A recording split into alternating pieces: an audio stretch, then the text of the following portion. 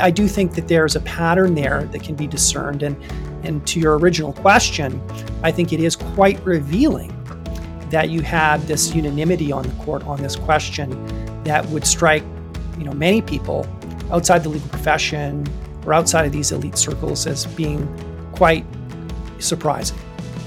Welcome back to Runnymede Radio. I'm Christopher Kinsinger. Joining me today on the podcast is Professor Steven Penney of the University of Alberta's Faculty of Law, one of Canada's leading scholars on criminal law and criminal procedure. In today's episode, Steven and I discuss recent Supreme Court of Canada jurisprudence on the guarantee against cruel and unusual punishment in answer to his question, how much liberalism is too much? Professor, welcome to Runnymede Radio. Happy to be here. So we're talking today about Section 12 of the Charter, which guarantees a right against cruel and unusual punishment. And earlier this year, you wrote an op-ed for our friends over at the Hub on how the Supreme Court of Canada has approached this issue of cruel and unusual punishment. And your piece poses this really interesting question of how much liberalism is too much in this regard. So when you use this term liberal, what precisely are you referring to? Are you using this in a partisan sense or in more of a philosophical sense? Definitely the latter. I certainly don't mean it in a partisan sense. So, very loosely, I would, use that word liberal in its sort of classical philosophical sense, as you alluded to. So, broadly speaking, the liberal tradition of moral and political philosophy, as well as law, perhaps best exemplified by John Stuart Mill. And in the context of criminal justice specifically, I really mean a system that prioritizes individual autonomy and liberty, and that requires any state-imposed limitations on those interests to be, very carefully tailored to achieve concrete instrumental goals, most obviously public order and public safety. Mm-hmm. So you argue, building out from this definition of liberalism, that liberal approaches to justice, specifically criminal justice, have proven to be historically unpopular. Why do you think that this is? Well, I think that the liberal approach to criminal justice, which really focuses on individual responsibility, procedural due process, and giving even offenders as much freedom and dignity as is compatible with that sort of safe and well-functioning society, that approach is not especially compatible with what I think is our evolved psychological nature, especially as that nature is embodied in most cultures that have ever existed.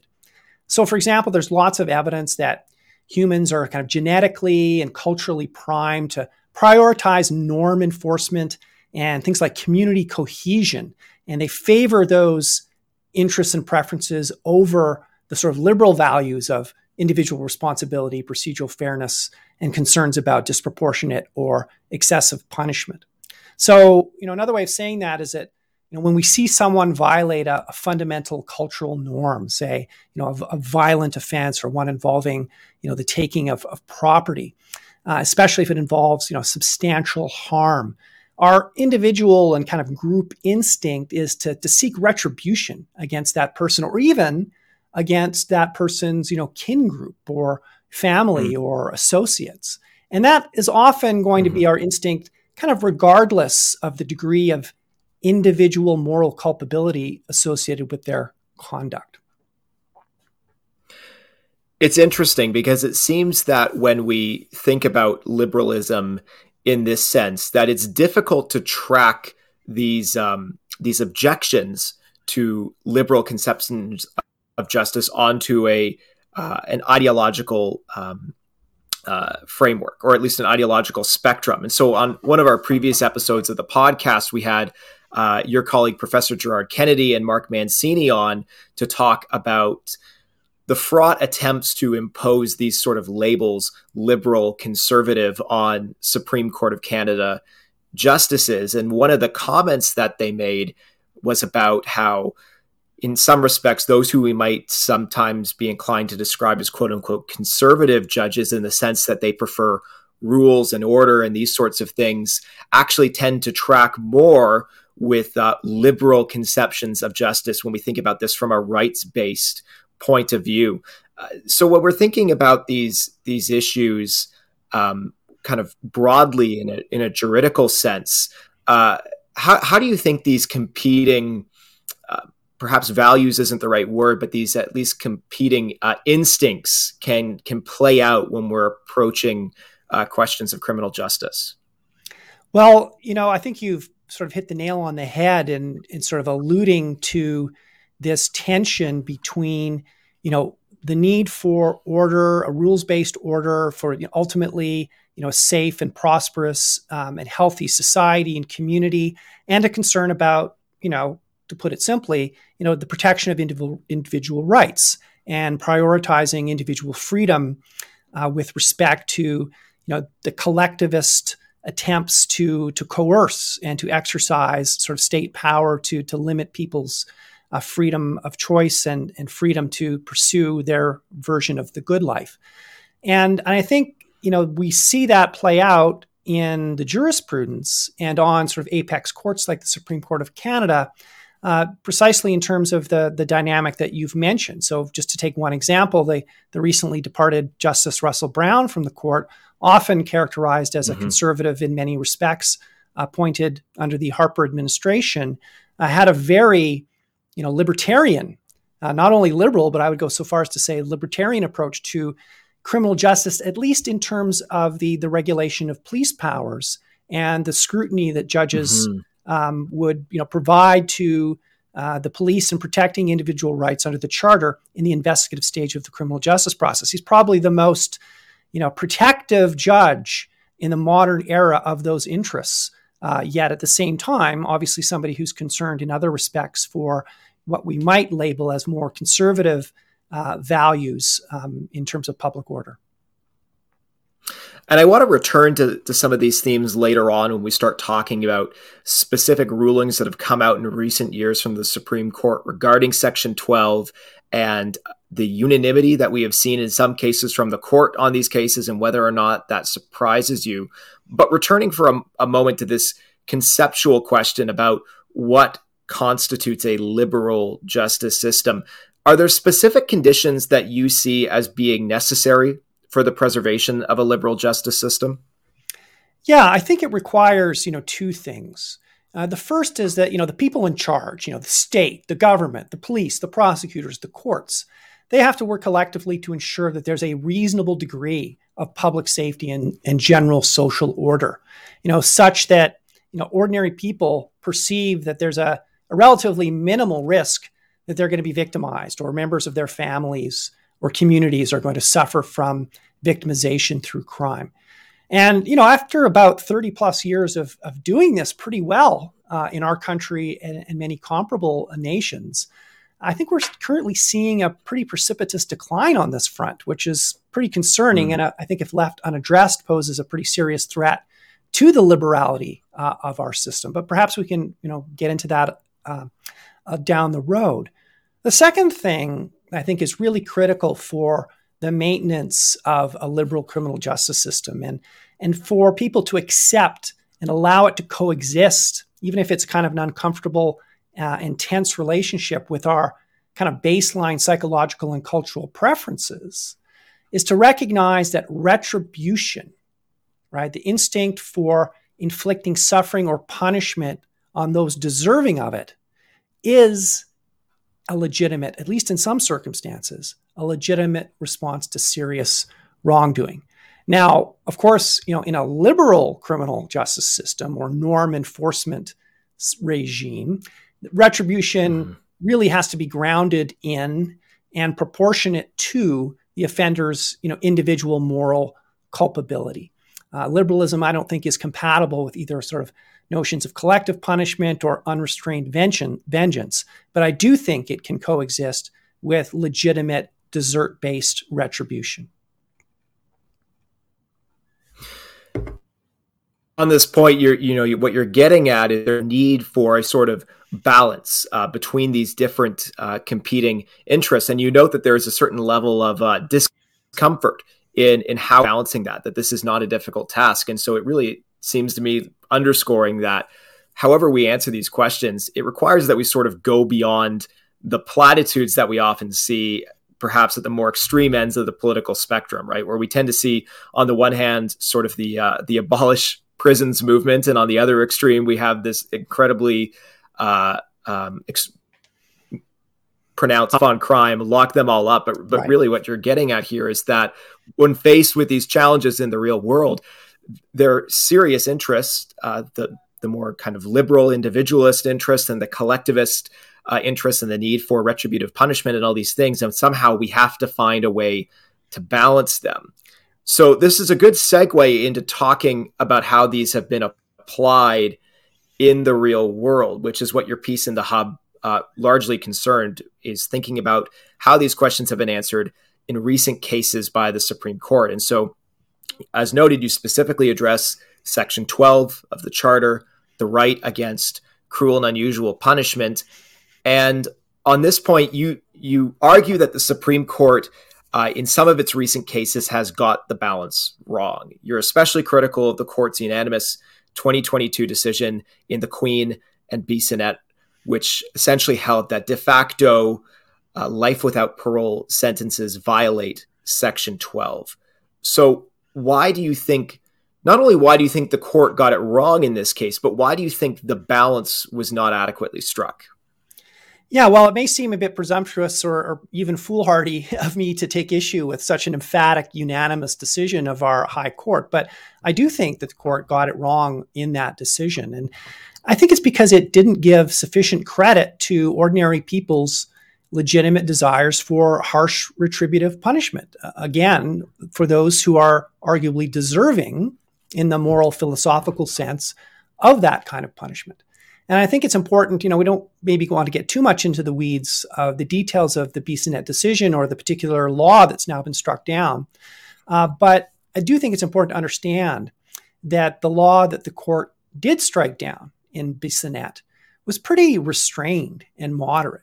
It didn't require judges under any circumstances to impose, consecutive periods of parole ineligibility for multiple murderers. In other words, this idea that the sentencing judge could impose what is, in effect, as you put it, a de facto sentence of life without parole was not mandatory.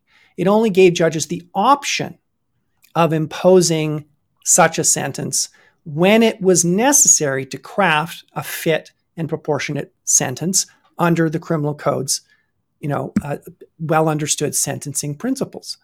So because this sentencing option wasn't mandatory, judges were never forced to sentence someone to life without the possibility of parole where it wouldn't be appropriate to do so, where that person was not deserving, in the judge's view, of such punishment, and where such punishment would be incompatible with or would conflict with any of the sentencing principles set out in the criminal code. But despite that fact, despite that this was merely an option or sentencing alternative, the Supreme Court unanimously concluded that because this sentencing option existed merely as a possibility, in other words, someone could be sentenced to life in prison without any realistic possibility of ever being released on parole, that the provision was intrinsically, inherently cruel and unusual, and therefore violated Section 12. And I guess, that position, the idea that this is by definition a grossly disproportionate sentence as applied to anyone under any circumstances, is something that I just disagree with. I don't think that most Canadians share that moral intuition.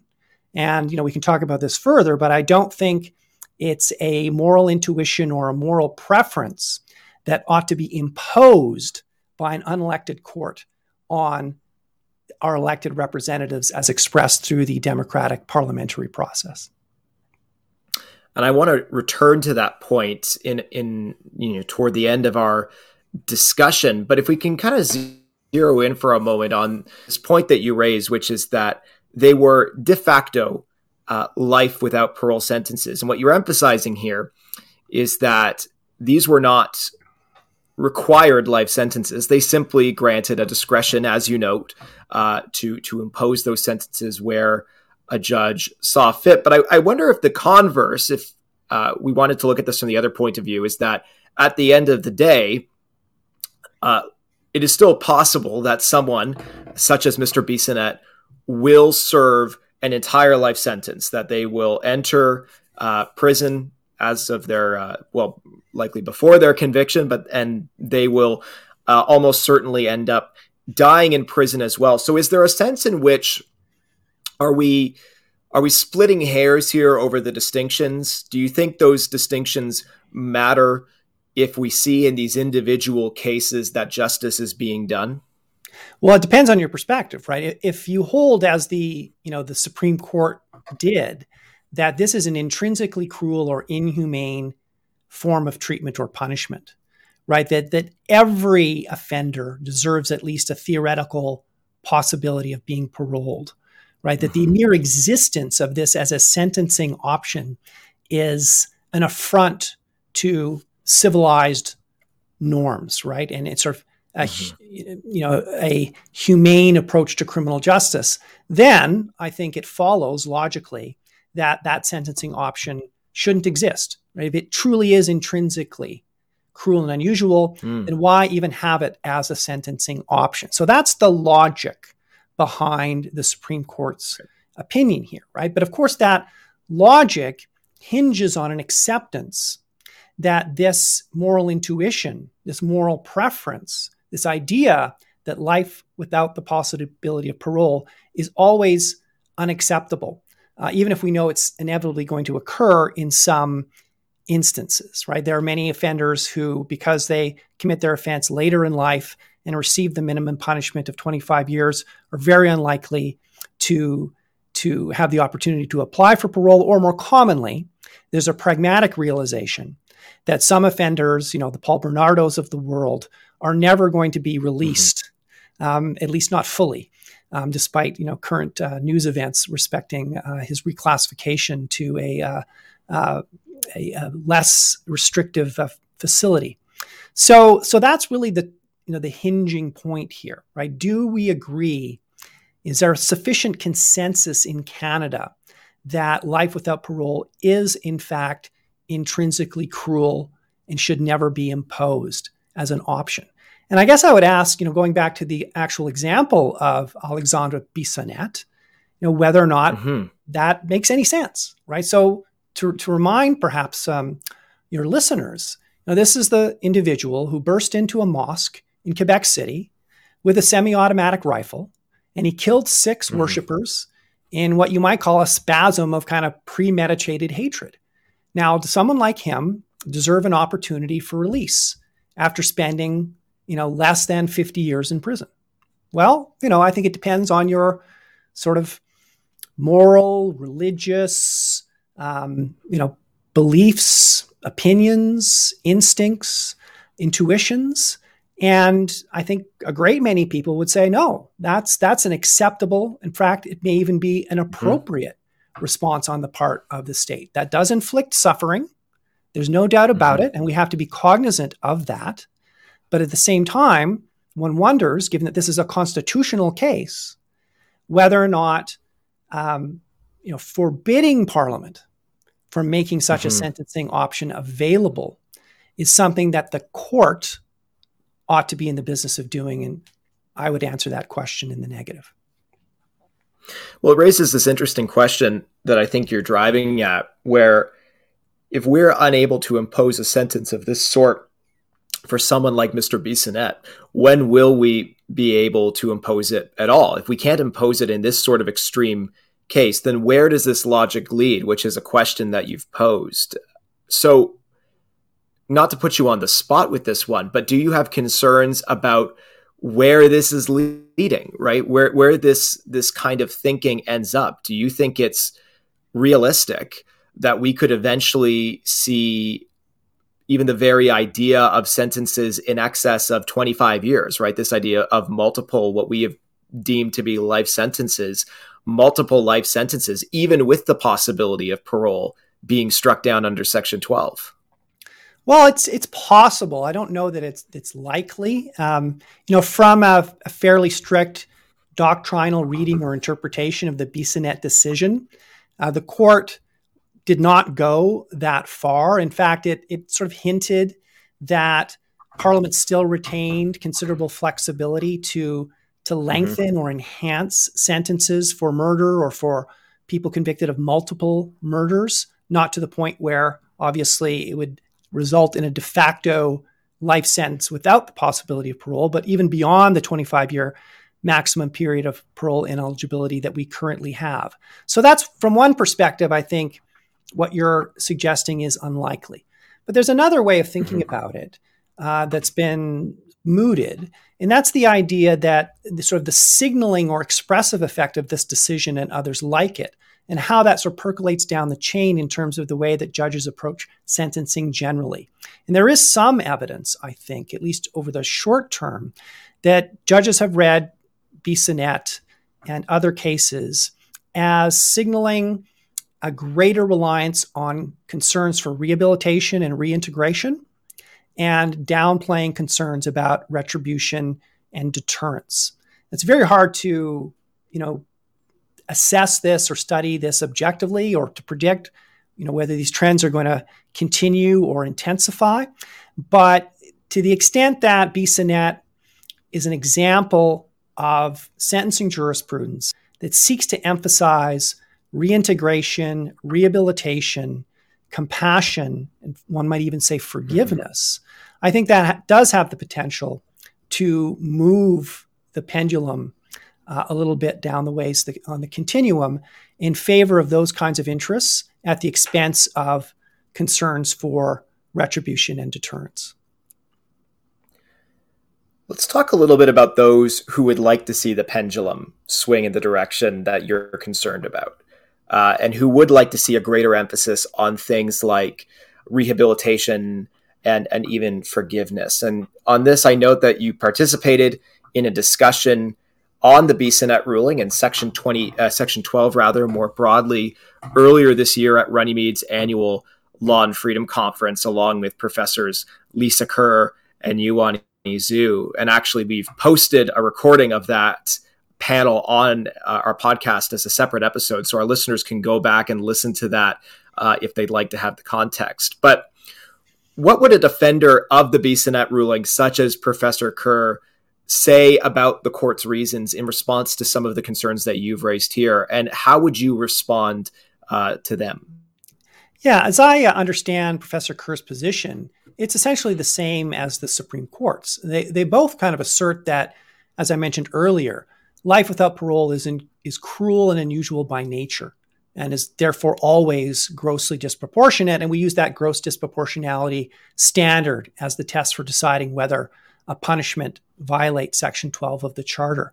As Chief Justice Wagner wrote in his reasons in Bissonnette, he called this kind of sentencing option an affront to human dignity, because it rejects the conviction that every individual is capable of repenting and re-entering society.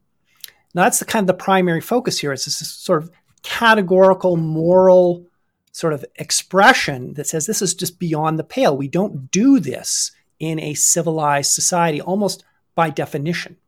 Now, they also both refer, and by both, I mean both the Supreme Court of Canada and Professor Kerr and others, to some of the more, instrumental harms of life without parole, including the psychological suffering that it supposedly causes offenders, and I think that's probably a legitimate point, as well as the risk that people with nothing to lose because they're not eligible or never will be eligible for parole, and that these people are more likely to cause problems in the prison system. I'm not sure I agree with that as much. I think there are other ways to provide incentives and deterrence for those inside the correction system other than the possibility of release. But again, at the margins, that may be a secondary factor. So while I think these are valid points as far as they go, I guess I fundamentally disagree that the majority of Canadians or the majority of reasonable people agree that life without parole is intrinsically cruel, right? We talked about the Alexandre Bissonnette case, and there are others. And think as well about the period of time when this law was in effect and had been yet to be struck down. Well, the research that's been done by legal scholars shows that judges actually did impose consecutive periods of parole ineligibility in almost half of cases where that option was available. So those judges must not have considered life without parole to have been intrinsically cruel and unusual. If they had, they would have found it to be disproportionate and would not have imposed it. So I guess there's a lot of evidence that this absolutist stance, that this is a form of punishment that's beyond the pale, is one that I think lacks, empirical support. It lacks popular support, and therefore I think is constitutionally suspect. In many respects, we're not just grappling here with normative questions, although they certainly are normative, but they're deeply moral questions in perhaps ways that we don't often see in legal disputes as regularly as we would other types of normative questions, right? We're dealing here with this question of what constitutes something cruel and unusual. That requires a certain baseline of morality. And we're seeing a divergence in this regard between, as you're basically saying, what perhaps your average citizen would think and how they have expressed those views through our democratic institutions and what the courts think. And I want to ask a little bit about that divergence in a moment, but I first want to pose a question that we've posed a few times now on this podcast, because this is actually the third time that we've discussed the Bissonnette ruling on Runnymede Radio. I mentioned most recently we discussed it with Professor Kennedy and Mark Mancini in a broader discussion on whether the Supreme Court of Canada is quote unquote political. And then we also discussed the ruling specifically last year in an episode with Carrie Sun and Professor Izu, who was on the panel with you at Law and Freedom. And one of the questions that I asked in both of these episodes concerned the unanimity of the court's ruling. And so this ties in a little bit to what I'm saying here about the ways in which the court is perhaps diverging from other democratic institutions. But do you think it's significant or noteworthy that the Bissonnette ruling was unanimous, especially as we've seen a seemingly decreasing number of unanimous rulings by the court in the Wagner era, in what some journalists have tried to peg as sort of American-style blocks emerging at the Supreme Court? We have such a deeply controversial and moral question. And in other similarly controversial cases, the court has been quite split. And yet here we see all 9 judges arriving at the same conclusion. What do you make of that? Yeah, it's a really fascinating development, one that I don't think I would have predicted. But in retrospect, I think it exemplifies this split that you refer to between, for lack of a better label, elites, especially legal elites, and ordinary people, non-elites, because you have this sort of crystallized unanimity, right? Judges, which in many areas of the law have divergent views, and probably it's fair to say divergent, ideological or political or moral preferences.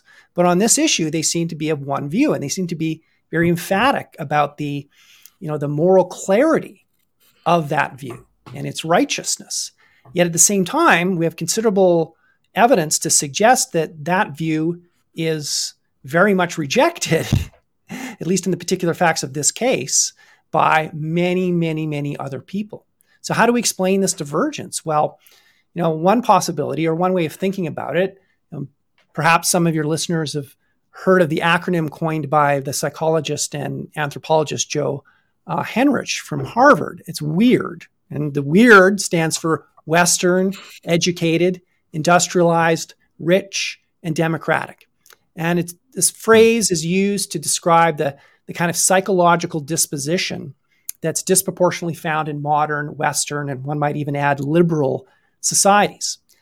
But even within those societies like our own, educational and economic elites tend to be weirder than their less educated and less wealthy peers. So weird people tend to be more liberal, both I think economically and socially, than non-weird people. And of course, these are idealized types, and it's part of a continuum, et cetera. So, for example, right, within weird circles, especially in the legal profession, there's a pretty robust consensus against capital punishment.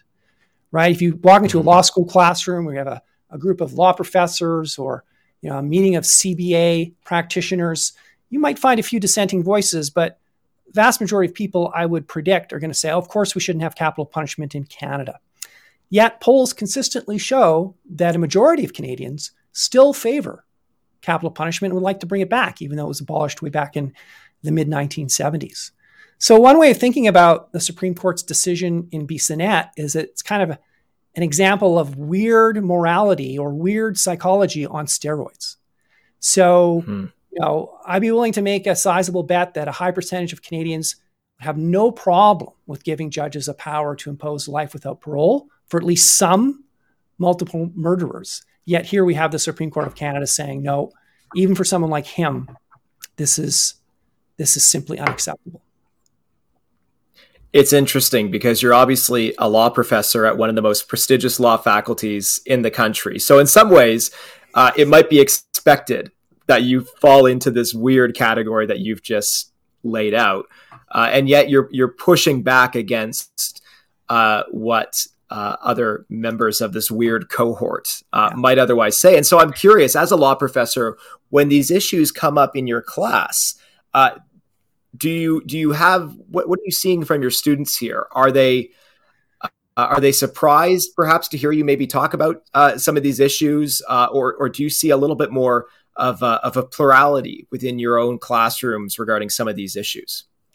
Yeah, well, I think law students are pretty liberal and they're pretty weird, but when it comes to questions of punishment, I still think you can attract some divergence, some degree of diversity in terms of people's approaches, because it is quite, intuitive and instinctive, and people tend to have, strong views on criminal punishment, depending on their background, their psychological disposition, et cetera. So, you can still generate some interesting debates and discussions on these points. But at the same time, I think in my anecdotal experience, students have become more tolerant of the liberal approach to criminal justice and to punishment, and more suspicious of state-imposed punishment. In some ways, I think that's a good thing. In other ways, I'm a bit more skeptical or suspicious of that. But there's still, it's not a perfect divide. I think even within elite circles or more educated circles, you're going to have people who say, well, maybe someone like Alexandre Bissonnette did deserve to be punished more harshly or excessively, or perhaps this law was not excessively disproportionate or inherently cruel or unusual. So I think that possibility exists.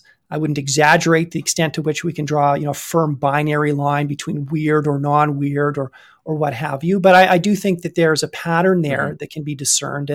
And to your original question, I think it is quite revealing that you had this unanimity on the court on this question that would strike, many people outside the legal profession or outside of these elite circles as being quite surprising. What then, when we look at this debate that has emerged within the jurisprudence in Section 12 of the Charter, this very moral question of what constitutes cruel and unusual punishment, what does this reveal more broadly about the role of courts within our constitutional order? Because this is an issue that we've sort of been circling around here. So I want to zero in on it as we start to conclude this conversation. Has the Supreme Court been consistent in this regard, in your view, in what it conceives of as its own constitutional role?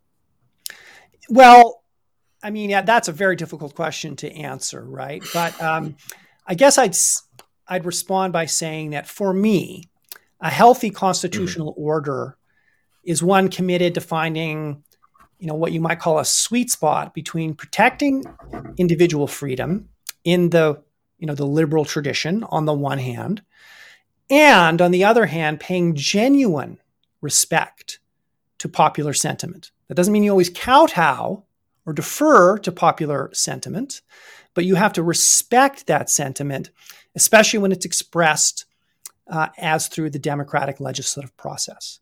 So I'm not one of these, constitutional theorists who believes that there's a singular grand interpretive theory of judicial review that's capable of gauging whether the courts get this balance right. To me, it comes down to case-by-case pragmatic judgment.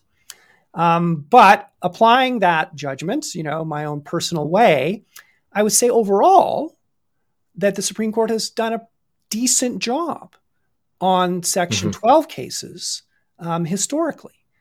So, for example, despite my criticism of Bissonnette, the mandatory minimum jurisprudence that many of your listeners may be familiar with, that the court has developed over the past 2 or 3 decades, is very controversial in some circles. But I think on the whole, it's pretty sound. So not to get into that issue in too much depth, but just very briefly, many mandatory minimum sentences, I think, fail to account for what you might call the kind of irreducible complexity of sentencing, individual offenders for individual crimes. And as a result, those mandatory minimums create a real risk that some people are going to be punished far more harshly than most ordinary people would expect if they were made aware of those unique individualized circumstances. So in striking down a lot of those mandatory minimums, I think what the court has done, or one way of thinking about what the court has done, is to kind of, reflect consensus moral principles, consensus fundamental values that may not have been translated very well or expressed very well through the democratic process, and making them apparent, making them transparent and visible so we could see, okay, it wouldn't make sense to sentence this young offender who technically was in possession of a weapon, but not one capable of causing any real damage to any person or property, to a minimum period of 2 or 3 or 4 or 5 years in jail. And while some people might still find that objectionable, that the court would strike down any expression of Parliament's democratic will, I think it's actually pretty moderate and restrained given the fact that mandatory minimums just completely eviscerate any possibility of individualized discretionary sentencing.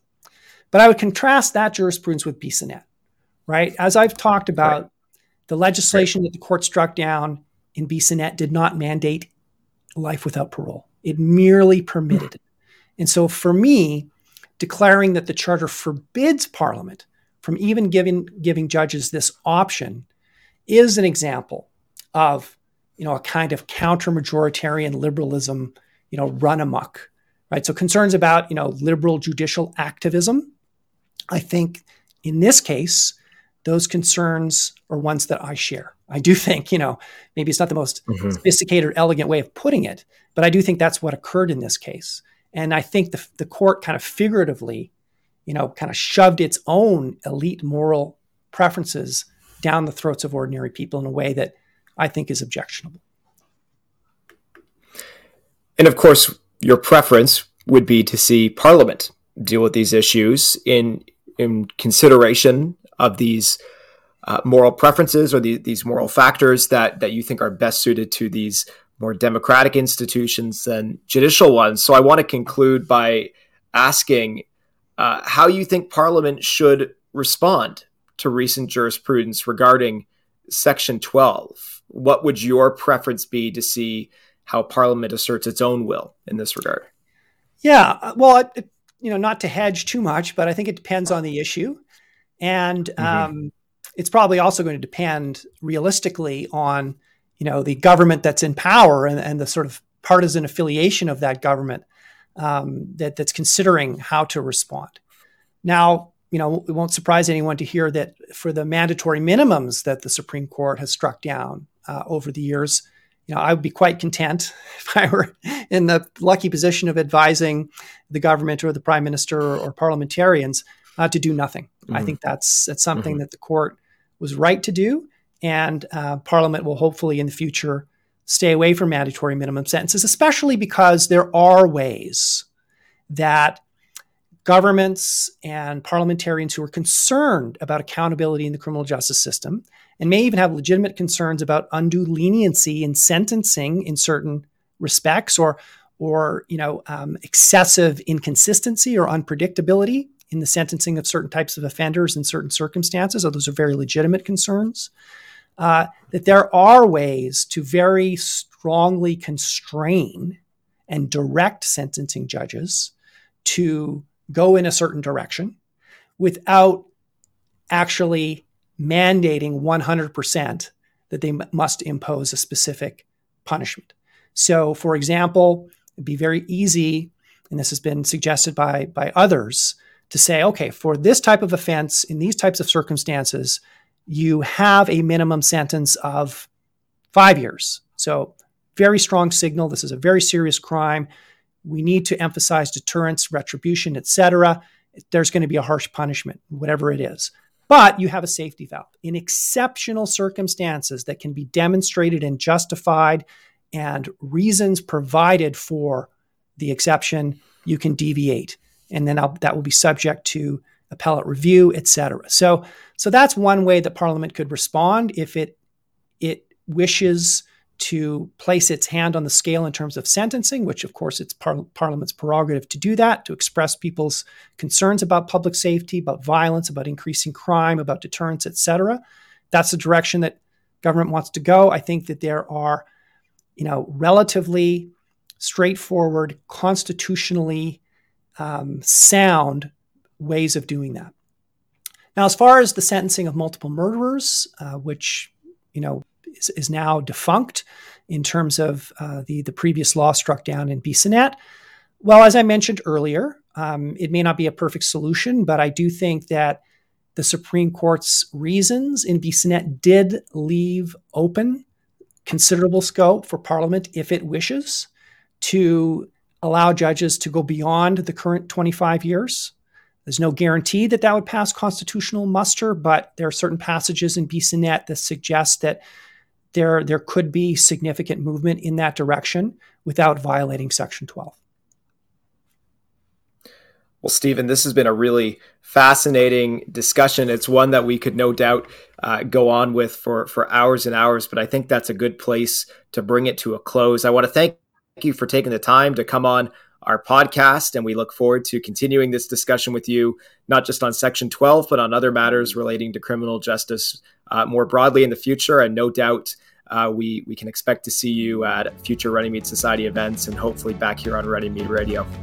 Well, thank you so much for the invitation, Chris. I really enjoyed talking to you. Thanks for listening. Runnymede Radio is a program of the Runnymede Society, a nonpartisan organization of Canadian law students, lawyers, and legal scholars committed to the principles of constitutionalism, fundamental freedoms, and the rule of law. Our podcast is edited by Thomas Falcone, produced by me, Christopher Kinsinger. Our podcast sponsor is LexisNexis Canada. Follow us on social media and stay tuned for updates on the exciting events that our student chapters have planned for the upcoming school year. So long for now.